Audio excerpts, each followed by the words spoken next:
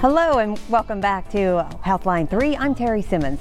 Today we're talking with Dr. Amanda Williams and Williams Health Specialist of Bossier about genetic testing. We'll be taking your calls throughout the show, and as a reminder, please make sure you're in a quiet room with your TV turned down all the way so we can be sure and hear your question and you can hear us. The number to call is 318-219-4569, and you'll see it all throughout the show, be scrolling around the bottom of your screen. So thank you so much for being here, Dr. Williams. Thank you for having me. Oh, it's such a great topic to talk about and share with everyone in case they're wondering just what genetic screening or testing is. What is that? So there are three main types of genetic testing that obstetrician and gynecologists employ. The first is hereditary cancer screening, and that is screening for certain genes that we know that are associated with the development of cancers. Those tend to be the cancers that run in families like breast cancer, ovarian cancer, pancreatic cancer. The second is recessive carrier screening. Basically, recessive genes are genes that only affect you if you have two copies. Usually you get one copy from mom, one copy from dad, but that doesn't mean that mom can't carry a copy. So what we do is, ideally before pregnancy, we test mom to determine if she carries an abnormal copy. If she does not, then we know there's no risk to baby. Some of those recessive genes that most people would be familiar with are like cystic fibrosis or sickle cell disease. You have to have two abnormal copies to be affected with that disease. If mom happens to carry a copy, then the follow-up test would be to test dad. If he also carries a copy, then that means there is a chance that baby could develop one of those or could have that disease. And then the third type of genetic testing is non-invasive perinatal genetic testing or cell-free DNA testing.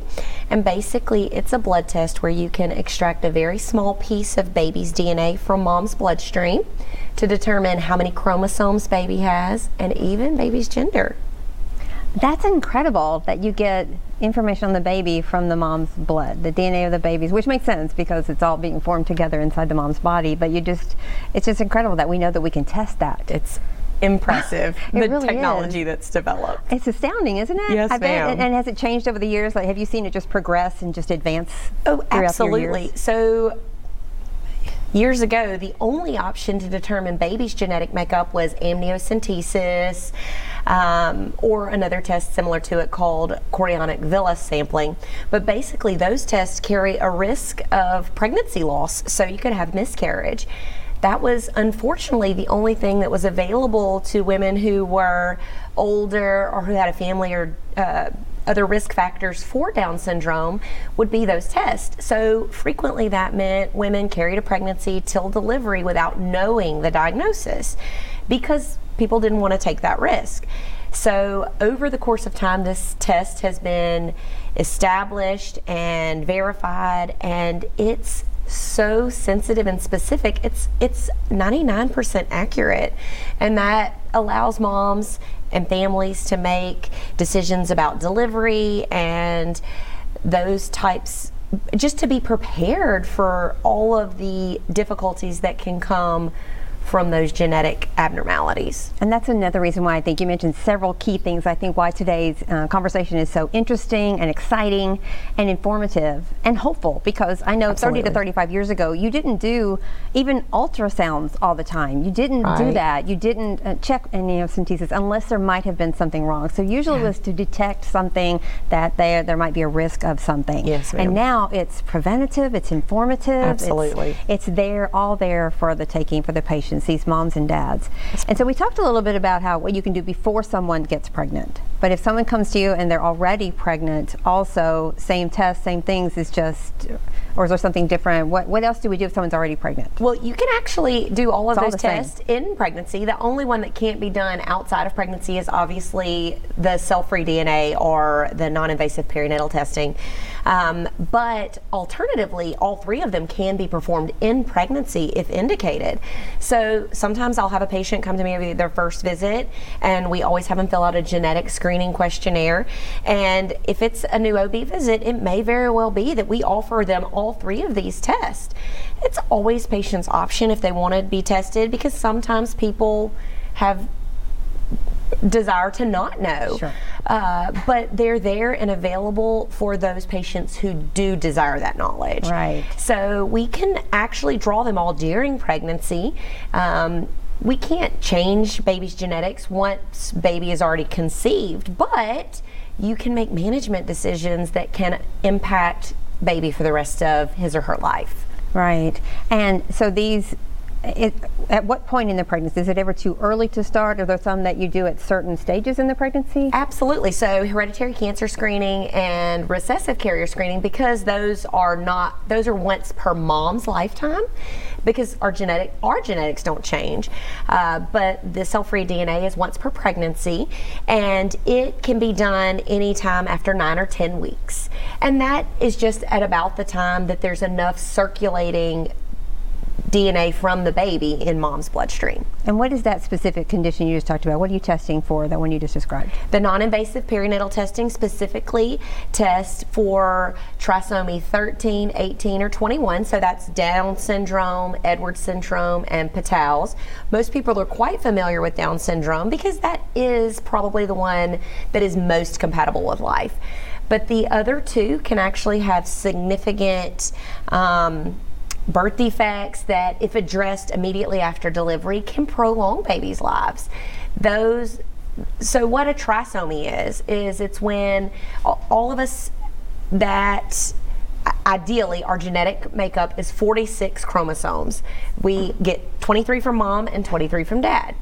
But a trisomy means that you have an extra copy of one specific chromosome. If it's 21, then that's what we typically know as Down syndrome.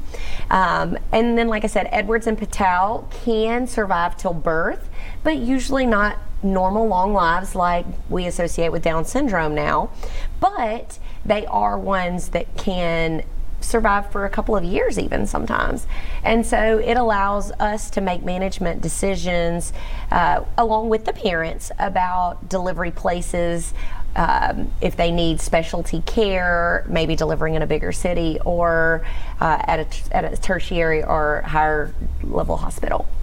And there are some parents out there who don't even care to know that. Mm-hmm. And it's really the choice. So even if, say, okay, yes, do all the tests, but don't tell me the results. Have them in my file unless it's something you feel dangerous that I really need to know, like gender, mm-hmm. Or anything else. Because a lot of this is, we're so blessed and so lucky now to have this information that it just helps you prepare, right. Whether it's emotionally or intellectually or with the relationship between the other parent and the family, to get ready for everything in the most positive and loving way that you can. Absolutely. And some people are just like, I'll just deal with it when it happens. My baby is my baby. And that's absolutely totally an acceptable way. It really is about what makes the patient comfortable, because even without this genetic testing, a lot of the major anomalies we can see on ultrasound, and so we could still make those preparations, just maybe a little bit later and maybe not as much information. But again, our goal as OBGYNs is to make our patients comfortable and provide them the best possible care. And it sounds like you're involved in that. That was my next question, yeah. My observation really, that you're ready, you're just ready in the most wonderful, positive way and informative way to whatever they need after that. You don't just say, well, here's what happened and we'll see you at your next visit. That's right. Like you give them all the resources to deal with it in any way and celebrate. They may be celebrating in either way. So whatever the results are, you're ready, you're a resource to give them anything that they might want to further their information. That's definitely our goal. Yeah, it's wonderful. And so with these testing also, are there, say we have an amniocentesis or we have just whatever genetic screening, are there follow-up tests to confirm anything any further with some of those? So the cell-free DNA, like I said, it is 99% accurate. So nothing is 100%, but normally if ladies were to have an abnormal test result, we would refer them to the high-risk OB specialist, and they in turn would offer an amniocentesis. Patient at that time would have the opportunity to either accept or decline depending upon how comfortable they are with the diagnosis or if they really just don't believe it. But again, completely the patient's option, and then we can kind of help facilitate progression through the remainder of the pregnancy to make sure that we do everything to improve quality of life as well as length of life for both mom and baby. That's really reassuring. The support that I'm hearing and feeling through this whole process is really pretty amazing. But every mother, whether it's your first baby or your 10th, it's just you want that support. Yeah, peace of mind, because all you really care about is that healthy baby and healthy mom. Yes, and so tell us about, like, okay, we talked about how the screening is actually performed. You and I kind of talked about that earlier. What are the different ways that you get this information? So, do you mean like how we obtain the... Yeah, we talked about saliva or blood. Okay. So we offer these tests in our office based on the questionnaires and the screening process that we talked about. And then we can either draw blood, or if patients are absolutely anti getting needle sticks, there is a saliva test. Again, it just has a slightly higher risk of not having an adequate sample. And then we submit it to an outside company that performs this genetic testing, and then they usually generate a report to us, depending upon which test it is, between 10 days and 4 weeks. And that report usually comes with a lot of detail. So it'll tell us what all was tested, but it also will tell us if there's any abnormalities, or if everything is normal, what that means. And then if there's any abnormalities, it'll make suggestions for follow-up testing, or what the next step is. So we talked briefly about hereditary cancer screening. If we have someone who tests positive for one of the genes that we know is associated with familial cancer, then it'll make some recommendations for changing preventative care. So say, for example, if a lady tests positive for the gene that means she's at an increased risk of breast cancer, they may no longer just need annual mammograms. They may need annual mammograms alternating every 6 months with breast MRI.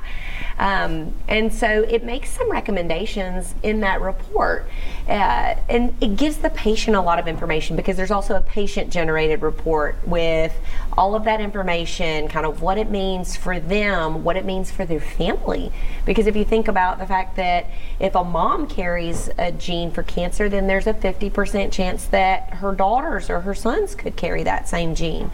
So it also makes recommendations for testing for family members and additional screening strategies. Okay, yeah, so I'm glad that this conversation is moving into that, because we talked about that too. But before we go on, I want to talk about when you mentioned to me, which something that actually was it was reassuring to me, that when you are taking blood from something, as the doctor, you're just sure you're going to have a good supply. Absolutely. Where you might not always get enough of saliva. You can just get only as much as you can, but you're going to get enough blood to give a very thorough test. So that makes me feel a little better when we go to the blood test. I'm good about that. So let's talk a little bit about, I'm glad you said that, because we also were talking earlier, you and I, about what are the different genetic tests. You just touched on a few, but how many and different types are there that just throughout a woman's life that she will get tested, aside from pregnancy, or what kind of genetic testing may come up? Well, that actually expands every year, if we're going to be honest. Our technology, what we determine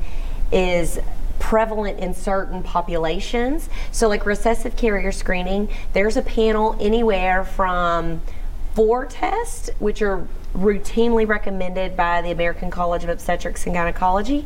There are actually 200 plus tests that can be tested. So if a specific patient is concerned about someone in her family having a recessive gene abnormality, they could get a panel that includes over 200 specific genes. That was not the case 5 years ago even. So those panels are increasing over time, just due to technological advances. But I would say normally we would say recessive carrier screening is once in your lifetime, because your genes don't change. But your situation or your circumstances might change. You might learn of an additional family member that makes you question other possible genetic abnormalities. So although your genes don't change, you may need to add some additional tests. Same thing with hereditary cancer screening. There is a panel that we know is associated specifically with breast cancer, ovarian cancer, pancreatic cancer. Well, we screen every patient every year when they come in. We have them fill out a genetic questionnaire. And so you may come in one year and you don't meet the criteria or even know that you meet the criteria for genetic testing. But then someone in your family, someone you're very close to, might be diagnosed from one office visit to the next, and then you may qualify or need that testing. So on the other side of that, there are certain genes that we know are associated with cancer, and then there are other variants that we're just not sure of, and those are called variants of uncertain significance or unknown significance. And so about every 6 months, the companies that we utilize to perform these tests will actually reprocess the samples to determine if any new variants have been found. So the blood itself may only need to be drawn once, but that test may be performed many, many times, just depending on when in your lifetime you have it drawn. So normally you would only need those two once. Long answer for a short response, really. But at this moment, those are really the 3 big genetic tests offered. And again, usually once per pregnancy for the one that tests baby, once per lifetime for the adult woman. Really great information, and also what I heard mostly to our viewers and our callers, and be sure everyone to be sure and call in and talk to Dr. Williams and any of your questions that we're talking about, because I know there's just a million of them going through my mind right now. So and also it's always to keep, we like to remind people to stay up on your visits. Take those questionnaires seriously and to let your doctor know whether they ask or not, because a good thing is, a good example, I like visuals and stories where, say I've been coming to you for 10 years, you've tested, I've had genetic testing, not as worrying or anything, but I've just had, you know, just the usual panels too. And some cancers are not detected on just regular panels that you test. It has to be specific, like you said. Yes, ma'am. Right. Yes, ma'am. So say I've been coming to you for 10 years, we're all good, I don't know that I have any risk, but my mother develops ovarian cancer. Yes, ma'am. And I might not think that that's important to let you know right now, other than just confiding in you because you're my doctor, or when you say, pay attention when your doctor says what's going on in your life right now. That's something that's going on in your life right now. Right. It matters. So then if I tell you that, then would you say, oh, well, let's go ahead and test you for that genetic? Absolutely. If I want. I may not want to. Maybe I'm that kind of like, I don't want to know. Well, ideally, we would hope that your mom would have been tested, because if she carries the gene, then there's a 50% chance that you do. If your mom does not carry the gene, then we know she had a spontaneous cancer that might not be genetic in origin. So there's definitely benefit in that, but especially in patients who's maybe talking about second degree relatives, grandparents, aunts or uncles, they may not know if their family member was tested, or their family member might have been diagnosed prior to the development of these tests. So it may not even be that it's a new diagnosis. It may be, I was talking to my grandmother the other day and didn't realize her sister had this cancer. And so it may not be that the person who had it would have even been able to get the testing, but you might need it just for your peace of mind and to know what your children or your siblings might be at risk for. True. And is it over like siblings? Like say I have 3 sisters and we all get tested. One could have it, one might not. Absolutely. It's just across the board individual. It is to absolutely the person. individual. So, and that's why I said the ideal person to test would be the person who is affected by the cancer, because if they carry it, then there's a big chance that any of their children could. Right.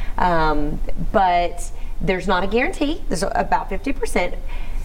Even if your genetic test is normal, there still may be some modified screening strategies just because of the family history itself. But say, for example, if you carry certain types of BRCA mutations, you can be between 40 to 80% risk of developing cancer. Well, if you don't carry that mutation, but you still have a close family member, your risk may be higher than 1 in 8, which is the baseline risk, but not quite 40 to 80%. So that's the other benefit of the testing we use, is they also provide like a risk score that tells you, okay, you may not have the genetic abnormality, but just based on your family history, you're still at an increased risk. Right. And it's good to reiterate that, because I love the terminology that you use, because having this test just let you know along the way. It's good to know. It's just information to file back there if you're not having any symptoms or anything. Right. It doesn't mean you're prone to it. It just means to watch for it, test for it. If something comes up similarly, go, you know what? Maybe it's time. It could be nothing, but you get something. I'm going to relieve myself of any worry, and I'm going to have this test because I do know from a few years ago that my family has it. Right. And sometimes, you can do things preventatively to keep from developing those risks or worries later in your life, or if you say, you know what, I'm just going to be extra vigilant and make sure that I get all of my testing and screening, then you just catch it earlier and it can still lead to a longer life. Gosh, that's such a great reminder, because we talk about it all the time. Your lifestyle has so much to do with, even if you've been genetically tested and you have this possibility, still, you're still that individual body. Right. You still get to take care of yourself. Absolutely. And live a great lifestyle, or a lifestyle that's, conducive to a healthy way of no matter what is in there. So it all matters. So does it ever skip a generation? So go back to pretend it's me, and I find out later, you know what, I didn't know, but my grandmother died of breast cancer. And I never knew that. Absolutely, because remember I said even if you carry the specific mutation that increases your risk to 40 to 80%, that's not 100%. Right. So you may carry that mutation, or your mom. So using your grandmother example, your mom might carry the mutation, but because of her lifestyle choices, she might not ever develop the breast cancer, but she could still pass that gene mutation along to you. And so you still have that same risk that she had, even though she didn't develop it. Right. So it's really good information, again, just to know, just to be aware of all the things about your body, but still look at it as positive information. It's just good to know. It's good to know so I can make good choices and feel good and be alert early if something just doesn't feel right, because our intuition always tells us something a little bit off. Absolutely. Yeah. So, and also if say your mother, or a parent with your mother had diagnosed again with ovarian cancer, and you're not really concerned about yourself, but you have daughters. Is it still a good idea to go get tested so that you'll have the information to pass on to them? Absolutely. Or does the daughter need to get tested? Should I? So the recommendation would be for you to be tested, obviously, because if there's more than just ovarian cancer, that if you have a family member who has ovarian cancer and it's genetic, you could actually develop pancreatic cancer or other types of cancer as well. So that doesn't limit it just to daughters. In that regard, you have to think about your sons as well. So the closest effective relative is actually the best person to get tested, just because if you don't carry that variant or that abnormality, then there's no chance your daughters do. So that's peace of mind for you as a mother, or your sons either. But that's peace of mind for you as a mother, that you don't have to worry about them developing that. Because let's be honest, even when they're adults, they're still our babies, right? Oh yeah. Forever. Yes, yeah. And that was my next question too. If you have sons, if you have some, it does happen to be ovarian or breast cancer, because men get breast cancer. Absolutely. And so any of that, just no matter what, if you really want to know, and you want to know if you're a carrier, sons, daughters, like you said, just because this is the highlighted cancer that you know about, it's good for your peace of mind if you want to get tested. Well, I will actually tell you that there are a few specific cancers that should trigger you for screening, and that's pancreatic cancer, ovarian cancer, or male breast cancer, because males are much, much more likely to have genetic mutations if they develop breast cancer, just because male breast cancer is that rare. That's interesting. So if you have a male breast cancer in your family, you definitely should talk to your provider about this testing. That's really interesting. I didn't realize that. Just knowing that it's so rare, that if one does get it, then it really is good to test for more mutations. Yes, ma'am. And so if you do want, how do we go about getting this testing? Do we start with? So pretty much any provider can offer it, but it usually this lends itself very well to something to discuss with your OBGYN.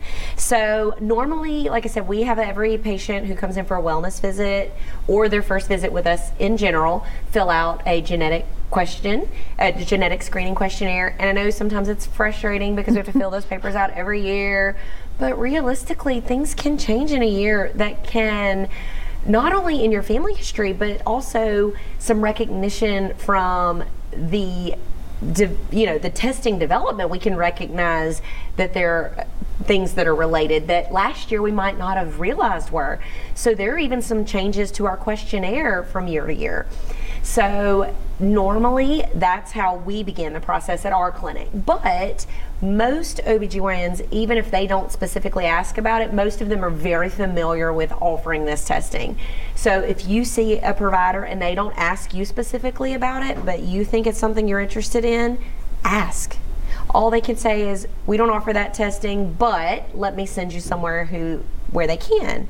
And so we are our own best health advocates. We can have the best providers, but ultimately we have to take ownership of our health care. And so I never, ever have a problem with a patient coming in and asking me, what do you think about this test?